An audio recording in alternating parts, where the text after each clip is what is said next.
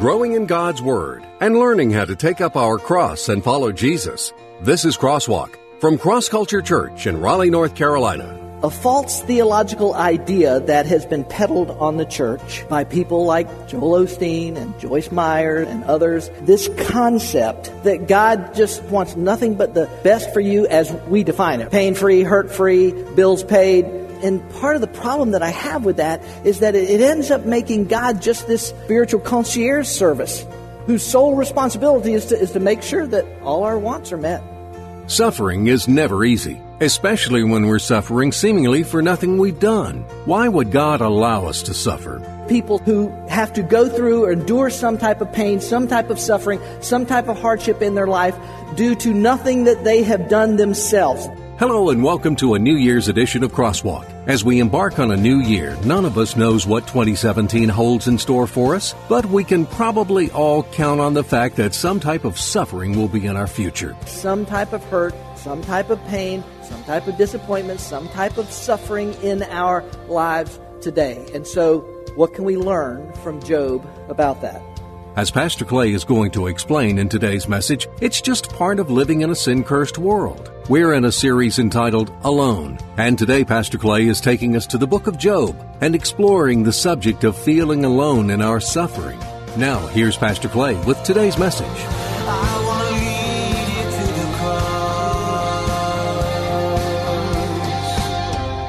We really don't know what all 2017 has in front of us. But some people would say what is in front of us, or at least part of what's in front of us, is as a result of what's behind us. Here's what I mean. Most of us are familiar with a philosophical and spiritual belief system known as karma. Right? Who's heard of karma? Right? Most people have heard of karma.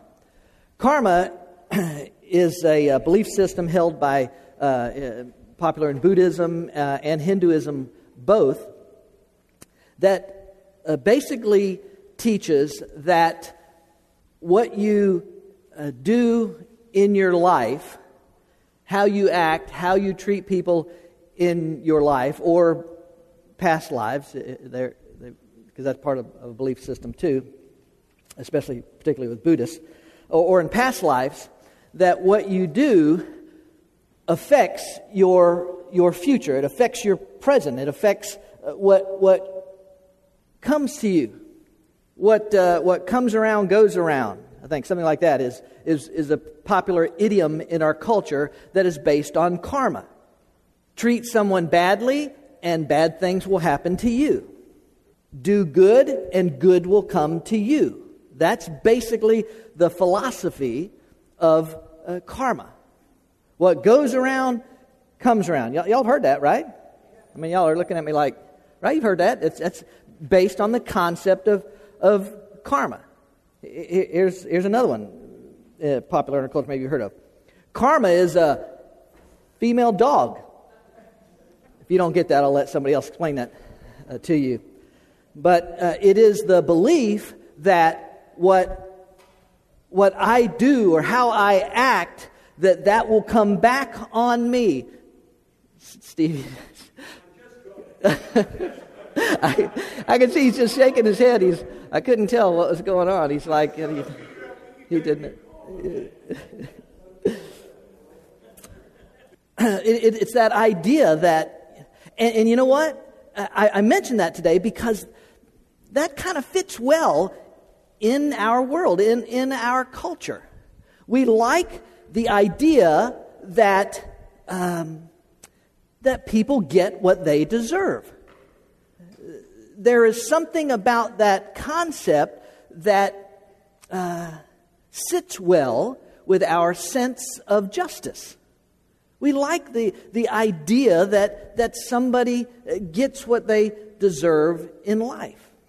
Now, I bring that up because in life we say things like, I hate to see people suffer. Or we say something like, the world would just be a better place if there were no suffering. But the truth is, we don't really have a problem with suffering. Does anybody lose any sleep over a child molester suffering in prison? Does anybody get upset at the idea that people like Adolf Hitler or Joseph Stalin or Bashir al-Assad or other mass murderers deserve to suffer in hell for all of eternity? Does that really? See, we don't really have a problem with suffering. What we have a problem with is people suffering that do not deserve to suffer. People, including us, who have to go through or endure some type of pain, some type of suffering, some type of hardship in their life due to nothing that they have done themselves. That's what we don't like. That's the kind of suffering that we don't like. Is the idea that someone would have to go through something that doesn't really deserve to go through that something in their life. So we have a problem with suffering, partly because, as I said, we don't like the idea of somebody that going through something that they haven't done anything to cause it, they don't deserve to go through that thing. But we also partly don't like it because of a false theological idea that has been peddled on the church by people like Joel Osteen and Joyce Myers and others. And I'm sorry if you don't like me saying this, but as a pastor, part of my responsibility is to protect the sheep. So I'm just going to say this to you. And I'm not saying that everything that they teach is wrong. But this concept that God's primary purpose is to keep us healthy, wealthy, pain-free, sick-free, it's just a lie. It's just a lie. And too many people have bought into this idea that God just he just wants nothing but the best for you as we define it. And you do know how we define it, right? Pain-free, hurt-free, bills paid, new car every year and a half, whatever. You know, right? That's how we're going to define it. And that's how God wants us to be. That's how He wants us to live our life. And so He wants us, He's going to do all of that. And part of the problem that I have with that is that it ends up making God just this spiritual concierge service whose sole responsibility is to make sure that all our wants are met. And it's simply not true. Case in point, well, I'll come back to some of this, but case in point is a guy by the name of Job. Now, we're barely going to scratch the surface of the book of Job today. We're going to look at the first chapter and talk a little bit about some what happens in the second chapter, but we're just barely going to get into this. But it's going to be enough. It's going to be enough today to hopefully help us grab a hold of a couple of truths, a couple of ideas that we need in our life when we come face to face with pain and hurt and suffering, which almost without question, every single one of us in this room this year will face to some degree, some bigger than others, some greater loss, but almost every person in this room is going to face some type of hurt, some type of pain, some type of disappointment, some type of suffering in our lives today. And so, feeling alone in the midst of that suffering, what can we learn from Job about that? I want to start out by reading to you Job chapter 1, verses 1 through 5. And I'm going to give you an idea, a truth, and then we're going to read verses 6 through 12. If you have a Bible, you can open it there. If you have an electronic version, hard copy, whatever the case may be. Job chapter 1, verse 1, alone in suffering. Let's look at this. There was a man in the land of Uz whose name was Job. And that man was blameless, upright, fearing God and turning away from evil. 7 sons and 3 daughters were born to him. His possessions also were 7,000 sheep, 3,000 camels, 500 yoke of oxen, 500 female donkeys, and very many servants. And that man was the greatest of all the men of the East.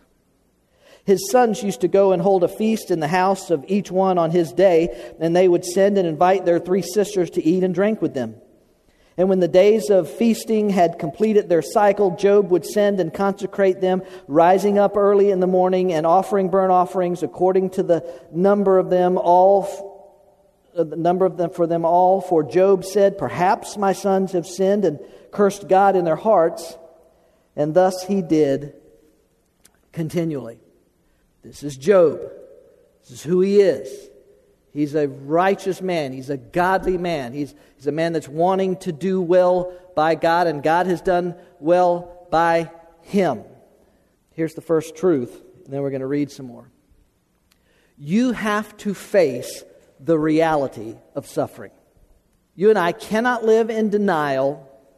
We have to face the reality of suffering in our life, in this world.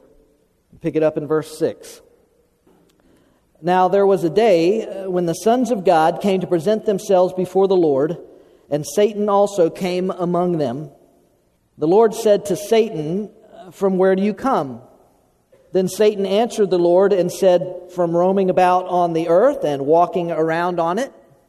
The Lord said to Satan, "Have you considered my servant Job? For there is none like him on the earth, a blameless and upright man, fearing God and turning away from evil." Then Satan answered the Lord, Does Job fear God for nothing? Have you not made a hedge about him and his house and all that he has on every side? Aren't you protecting him, God? You have blessed the work of his hands, and his possessions have increased in the land. But put forth your hand now and touch all that he has. He will surely curse you to your face. And the Lord said to Satan, "Behold, all that he has is in your power. Only do not put forth your hand on him." So Satan departed from the presence of the Lord. Job is one of the good guys, right? I mean, Job's one of the good guys. I mean, he's living for God. He's trying to honor God. He in every way. He's just one of the good guys. And clearly God has blessed Job. So much so that he is as wealthy as anybody in that. He's the Bill Gates of his day. I mean, God has blessed him. And that's true. And we like that. We like the idea that God blesses people who desire to seek after him, who desire to honor him, who desire to use their resources and their wealth to bring God honor and glory. We like the idea, I think we would all say, we like the idea that God recognizes that and God rewards people for wanting to do that kind of thing. We like it.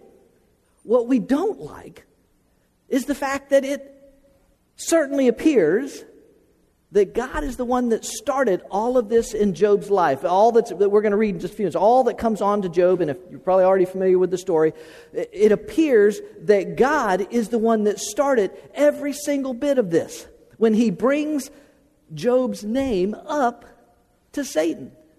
Hey, you notice my servant Job? And nobody like that guy. He is righteous. He is upstanding. He lives for me. I want to ask y'all a question. Y'all are all a bunch of theologians here. God is omniscient, right? He knows everything. He knows everything, right? So God knows when he brings Job's name up to Satan, it's going to be like a bull seeing red. He knows it. Because if it's two things that Satan hates, it is a person honoring God, a man or a woman honoring God, and God honoring a man or woman who are honoring him. He hates those things. God knows what will happen to Job before he ever even brings his name up to Satan. And we're just not sure what to do with that. We're just, right? Let's be honest. We're just not sure what we think about that. As a matter of fact, we're pretty sure we don't like that. We're pretty sure we don't like that. Because he's God. He's supposed to have our best interests in mind. He's not supposed to allow stuff like this to happen. Thus saith me. Right? A couple ideas, a couple things that we need to understand about this reality of suffering. I know we all like to think that this false concept that God is going to make sure that I'm well taken care of and that I'm well fed and that I got everything I need and all that kind of stuff. But you and I have to understand something about God. And that, if you like to fill in blanks, it's a blank for you to fill in. God still has a priority on the eternal. God still has a priority on the eternal. And I know I say that a lot around here. If you've been with me for more than 5 minutes, I probably say something about that. That God still has a priority on the eternal. I know I say that a lot, but part of the reason I say that a lot is because we live today in such a consumer-driven culture, such a consumer-driven society and mindset. I mean, we do. And listen to me. It's not just in the secular, in the non-religious culture around us. It has infected the church. It really has. This idea that what I think or what I want or how I want it to be, that's how it's supposed to be. It's me. It's what I want. It's what however, this idea that somehow that this is what it's supposed to be about. It's supposed to be about me, and that's what it's supposed to be about, and I don't want to hear anything else. The problem with that is it is the polar opposite of what we are called to do as followers of Jesus Christ. Do I need to remind you of our theme verse here at Cross Culture Church? Luke chapter 9, verse 23. Then he said to the crowd, if any of you wants to be my follower, you must give up your own way. This is what so many people do not understand about the concept of being a follower of Christ. You must take up your cross daily. In other words, this idea of dying to myself, denying myself, and follow me.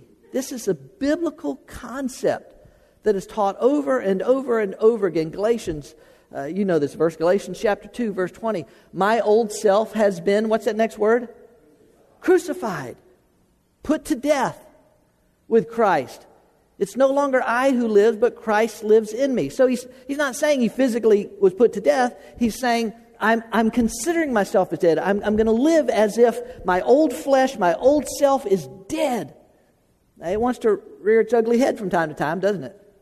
But Christ is in me. So I live in this earthly body by trusting in the Son of God who loved me and gave himself for me. It's this concept over and over again of dying to self. One more, Galatians chapter 5, verse 24. Now those who belong to Christ Jesus. Now you have to answer that question for yourself. Right now, in your own mind, answering that question, do I belong to Christ Jesus? And if your answer is yes, now those who belong to Christ Jesus have, what's that next word? Crucified the flesh with its passions and its desires. And we live in a world that's constantly telling us, no, it's about you. You're supposed to get what you want. And as I said, it's infected the church where everything is supposed to be the way I want, or the temperature I want, or the music I want, or the whatever. It's just it's this consumer mindset that has infected us as a result of the sin curse. And if that's not clear enough, let me put it this way. We are not called to be living consumers. We are called to be giving cadavers. In other words, we are called to give our lives away, to consider ourselves as dead to the world and to the things around us, and to live for Christ and for His purposes for our life. So we have to get over the idea that we are not supposed to suffer, or we shouldn't have pain, or we shouldn't struggle through things in our life. God still has a priority of the eternal in our lives. And there is something about suffering that operates and works and does something in our lives that can never be achieved, apparently, through ease, through skating by in life, that God has purposes in it. Y'all okay with that? Can you live with that? That's understanding that God's priority is eternal, not necessarily your temporal things. Okay? We just got to understand God's picture, God's vision is bigger. It's bigger than this. It's bigger than just, but right now I'm hurting. Right now I don't like going through this. Right now I'm feeling this loss right now. And God knows all of that, but God has something bigger, something further in store for us. And so He's trying, this part of the purpose of suffering is God is trying to get us up out of here, out of this, right now, my life and all this stuff, to get us up here and to looking where we should be looking, right? Isn't it? Again, it's a scriptural principle that's taught. Colossians chapter 3, verse 2 says, set your mind on the things above, not on the things that are on the earth. And I know we struggle, right? C.S. Lewis, in his famous work, The Problem with Pain, says, but pain insists on being attended to. God whispers to us in our pleasures, speaks in our conscience, but shouts in our pains. It is His megaphone to rouse a deaf world. God's trying to get our attention. I know we want to think, well, God's going to do this for me, He's going to do that for us. God has something bigger in mind. And sometimes God will use suffering in our lives to achieve a purpose that we may not see or understand, but that God has purposes in it. I ran across what I thought was a beautiful quote that kind of speaks to this idea from Elizabeth Kubler-Ross. She said, should you shield the canyons from the windstorms, you would never see the true beauty of their carvings. So God has a priority on the eternal. That's part of the reality of suffering. Here's another idea to get a hold of. Satan still has an ability to attack. Now, granted, this is a mystery. This to some degree is a mystery, because we know that Satan is a defeated foe. We know that his plans and schemes were crushed at the cross. We know that his final destination is the lake of fire in hell. But in the sovereignty of God, to some degree, Satan is still loose in this world, and he is still able to inflict pain and attack. And as long as he is still loose in this world, there will still be pain, there will still be suffering, there will still be hardships in our lives. That is not to say that everything, every hurt, every pain, that is not to say that everything that happens to your life is a direct attack of Satan. Okay? I think that's overdone sometimes. If you catch a cold, it's probably not a sneezing spirit. If you lose your job, there's probably not a spirit of unemployment that's come on you.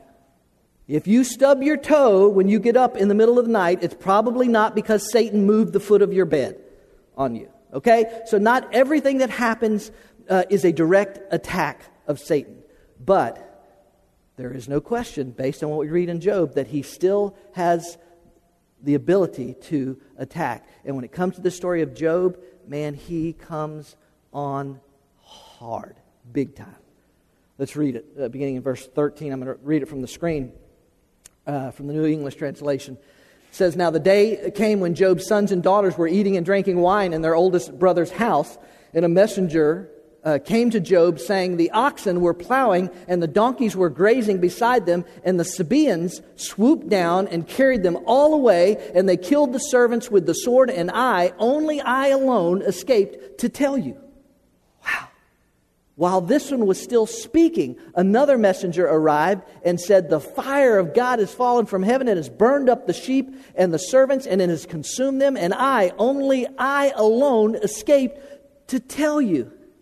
While this one was still speaking, another messenger arrived and said, the Chaldeans formed 3 bands, made a raid on the camels, carried them all away, and they killed the servants with the sword, and only I escaped to tell you. And while this was still speaking, another messenger arrived and said, your sons and your daughters were eating and drinking wine in their oldest brother's house, and suddenly a wind swept across the wilderness and struck the 4 corners of the house, and it fell on the young people, and they died, and only I alone escaped to tell you. I think it is safe to say that Satan is going for the knockout blow with this one. I mean, he is. And if you're familiar with the story, you know that when this doesn't work, he then comes to God and says, well, let me touch his body. Let me inflict pain on his body. And then he'll curse you to your face. Okay, maybe he didn't this, but when I did all this, but if you let me inflict physical pain on his body, then he'll curse you to your face. And we know that God allowed it to happen. As a matter of fact, it's so bad that Job's wife responds. In chapter 2, I think verse 9, Job's wife responds and says this. Then his wife said to him, are you still holding firmly to your integrity? Curse God and die. In other words, are you insane?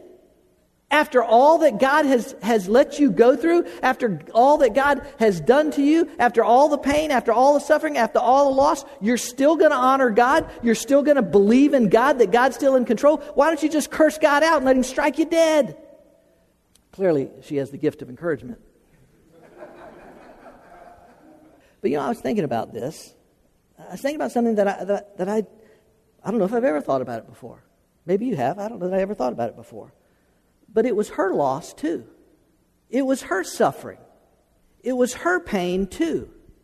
And her reaction, which is the polar opposite of Job's, as we'll see in a moment, but her reaction is exactly what Satan thought that Job's would be. You see, Satan believes, and I'm just going to tell you this, sadly, too often he is right, but Satan believes that what you and I believe about God is based on our condition.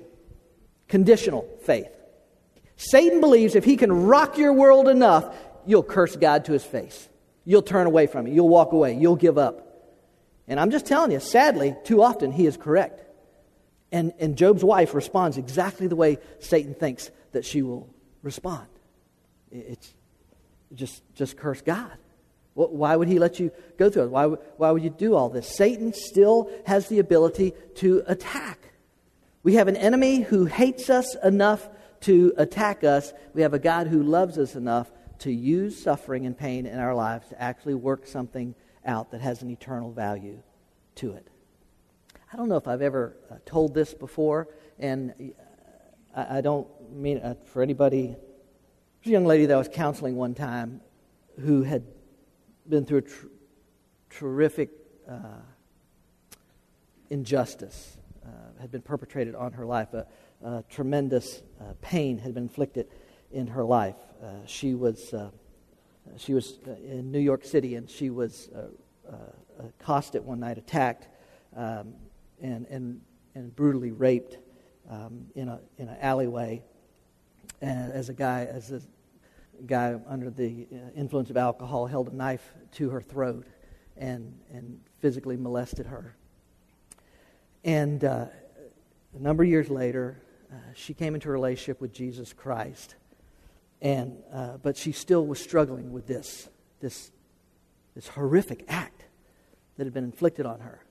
Because as she came into this relationship with God, she understood who God was, that He's all-powerful, that He's all-knowing, that God knows everything. And so she was struggling with the idea that why would God allow this to happen in my life? Why would God let this person do this in my life?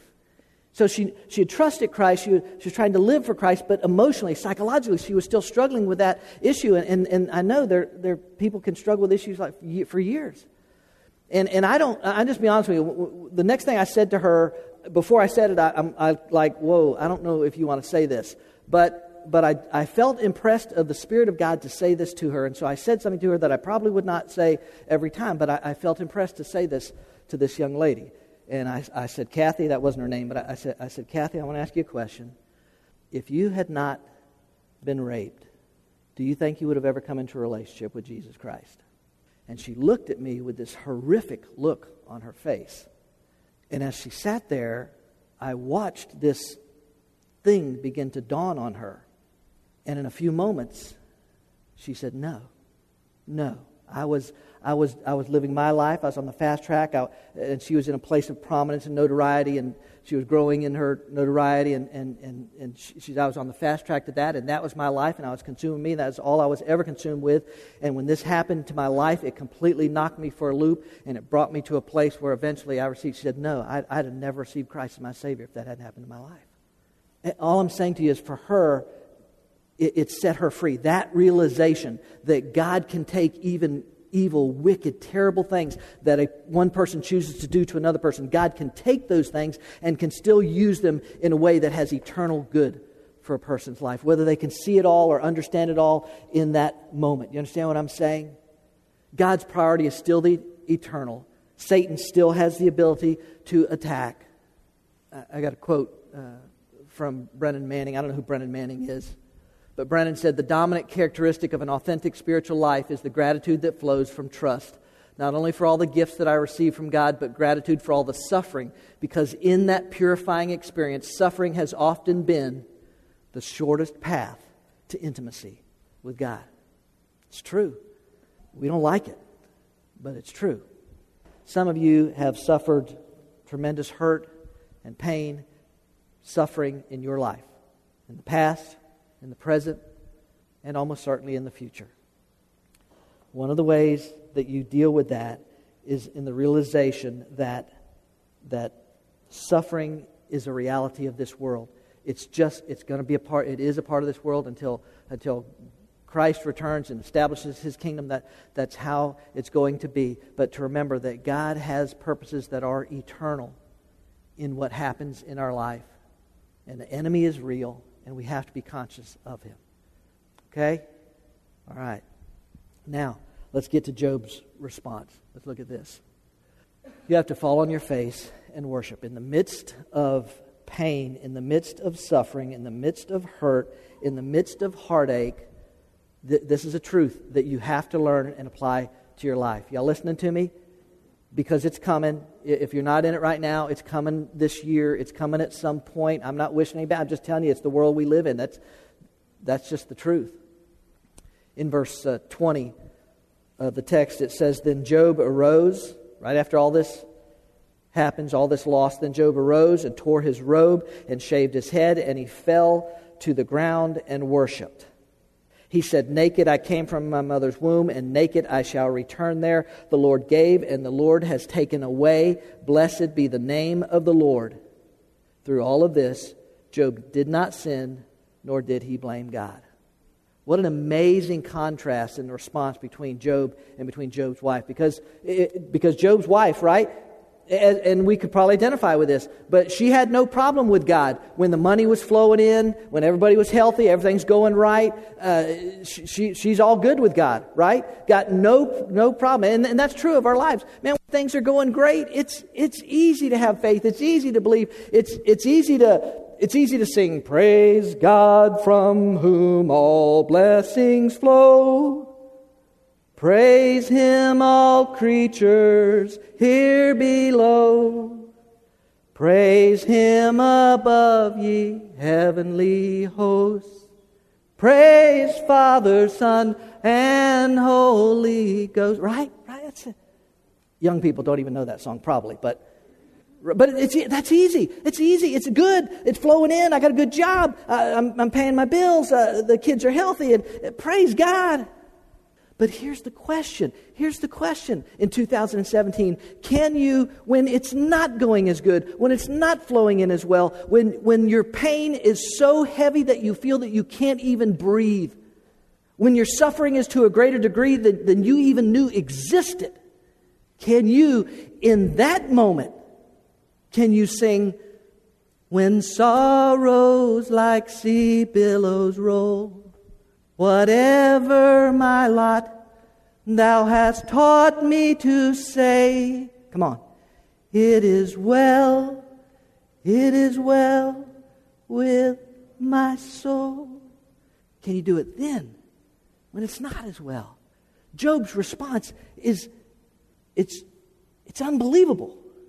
And yet it's exactly what God would want our response to be in the midst of that. And I pray that none of us perhaps experience a day like that, but but to respond in that way in the midst of it, to fall on our face and worship, not having all the answers, not understanding why it's going on, not understanding why it happened, but to be able to fall down on my face and to say, God gives, God takes away, but through every bit of it, blessed be the name of the Lord. He's worthy to be praised.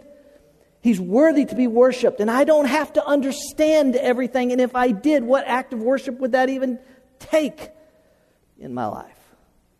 I mentioned, or we just sang, the song, It Is Well With My Soul. And I mentioned this just recently to Dennis and Gail Novak's daughters. Dennis passed away a few weeks ago, and we were preparing for the funeral, and I mentioned this song, which they had Cindy sing at the funeral. But I mentioned this song, It Is Well, in the history, the story behind It Is Well, which I would venture to say maybe a few of you know, but I would venture to say most of you do not know what the story is behind the writing of It Is Well With My Soul. Watch this.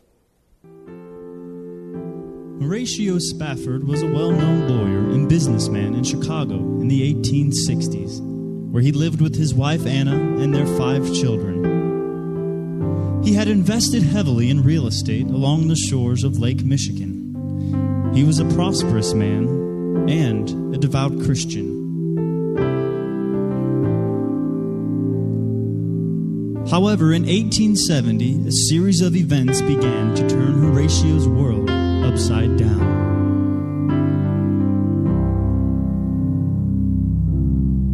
That year, Horatio and Anna's only son died of scarlet fever at the tender age of only 4.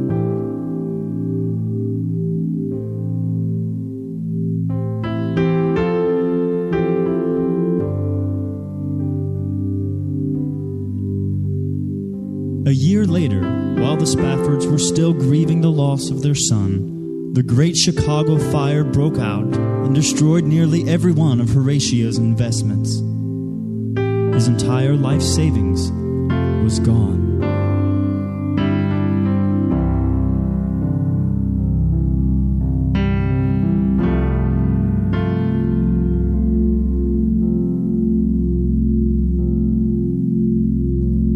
Aware of the toll these disasters had taken on his family, Horatio decided to take his wife and 4 daughters on a holiday to England, where they planned to accompany the famous evangelist D.L. Moody on his next crusade. However, just before they set sail, a last-minute business development forced Horatio to delay. Not wanting to ruin the family holiday, he persuaded his family to go on as planned, and he would follow along later. With this decided, Horatio stayed in Chicago while Anna and the girls boarded the French steamship Ville du Havre to set sail for England.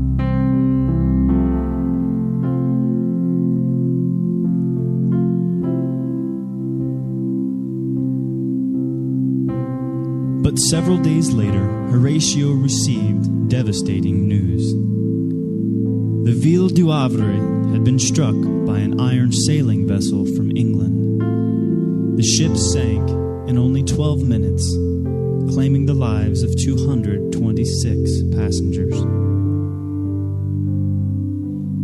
It was the worst disaster in naval history until the sinking of the HMS Titanic 40 years later.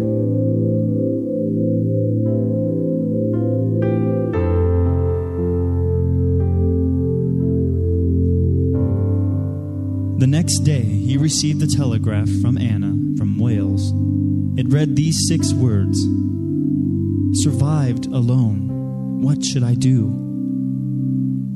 The Spaffords' 4 daughters were among those who perished.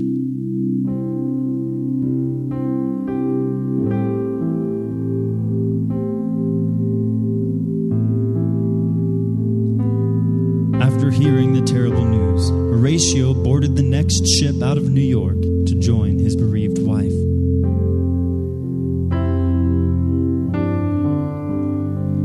During his voyage, the captain of the ship called him to the bridge. "A careful reckoning has been made," he said, "and I believe we are now passing the very place where the Ville du Havre sank." And it was there, while staring into the watery grave of his beloved daughters, that Horatio penned the words to the great hymn, "It is well with my soul."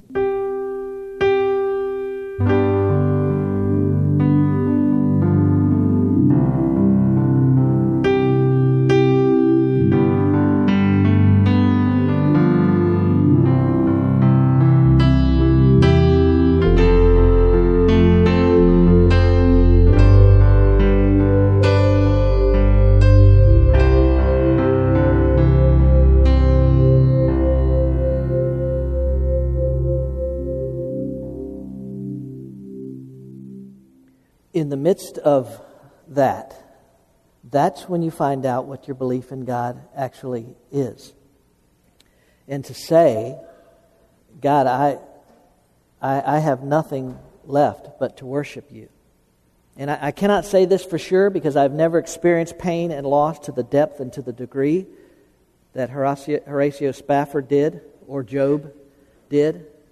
But I would venture to say to you that Job's worship in that moment was the most authentic, the most genuine, the most deep that he had ever felt in his entire life.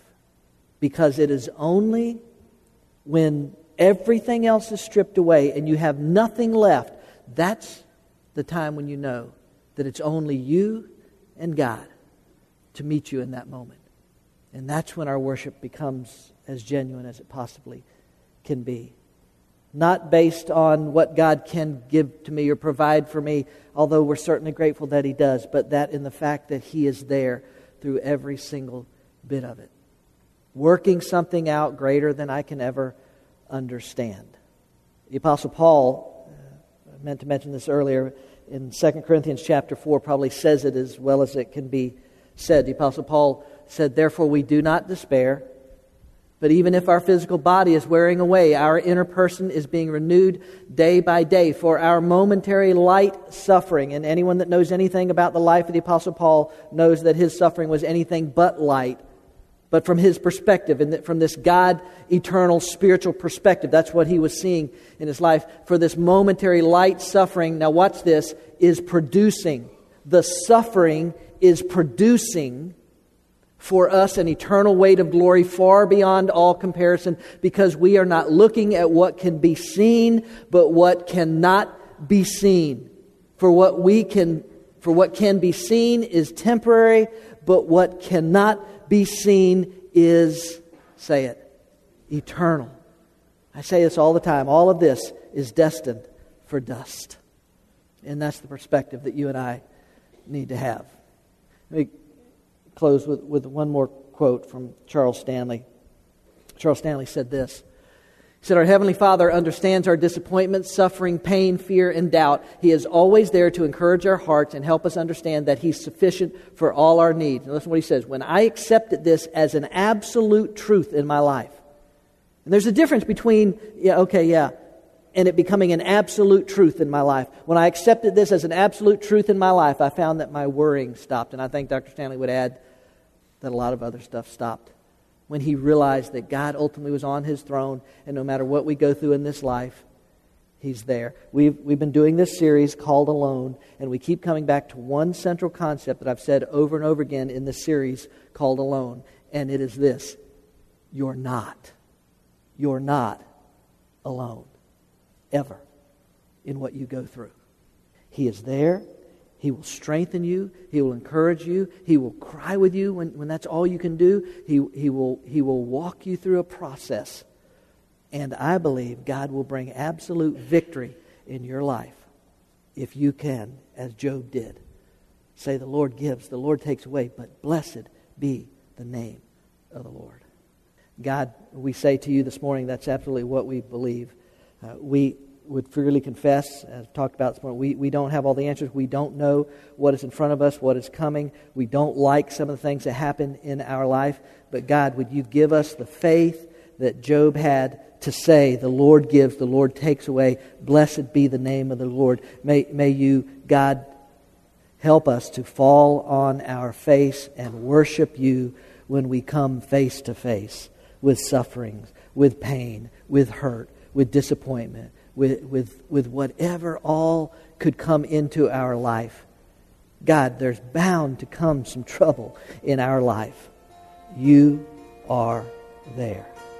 We worship you.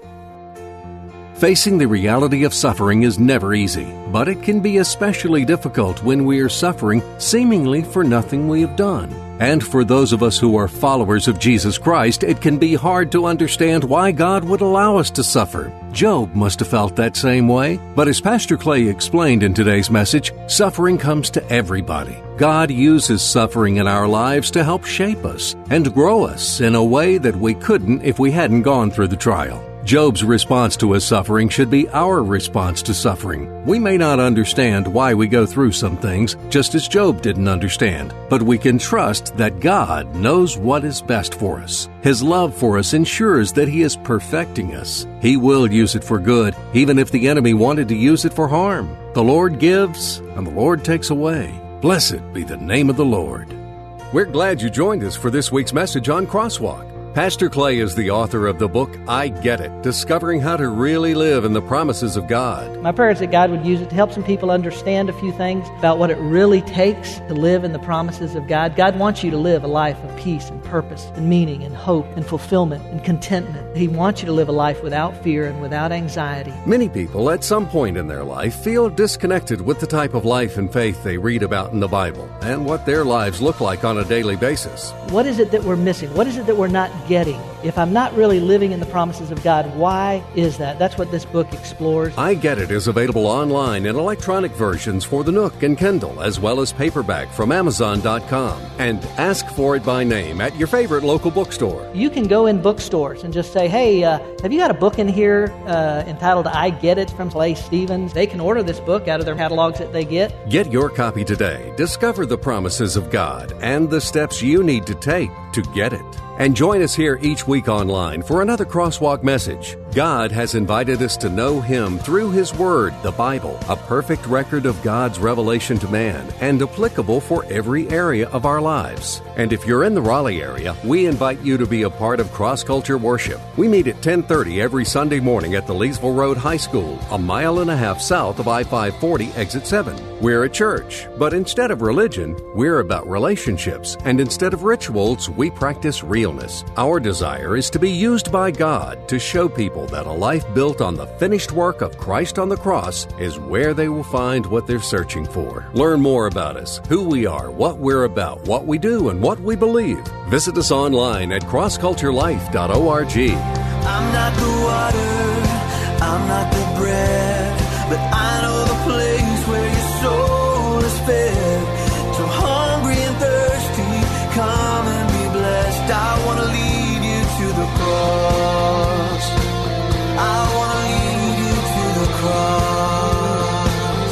I want to lead you to the cross. A new church for people like you. Cross Culture Church, taking the cross to our culture and taking our culture to the cross.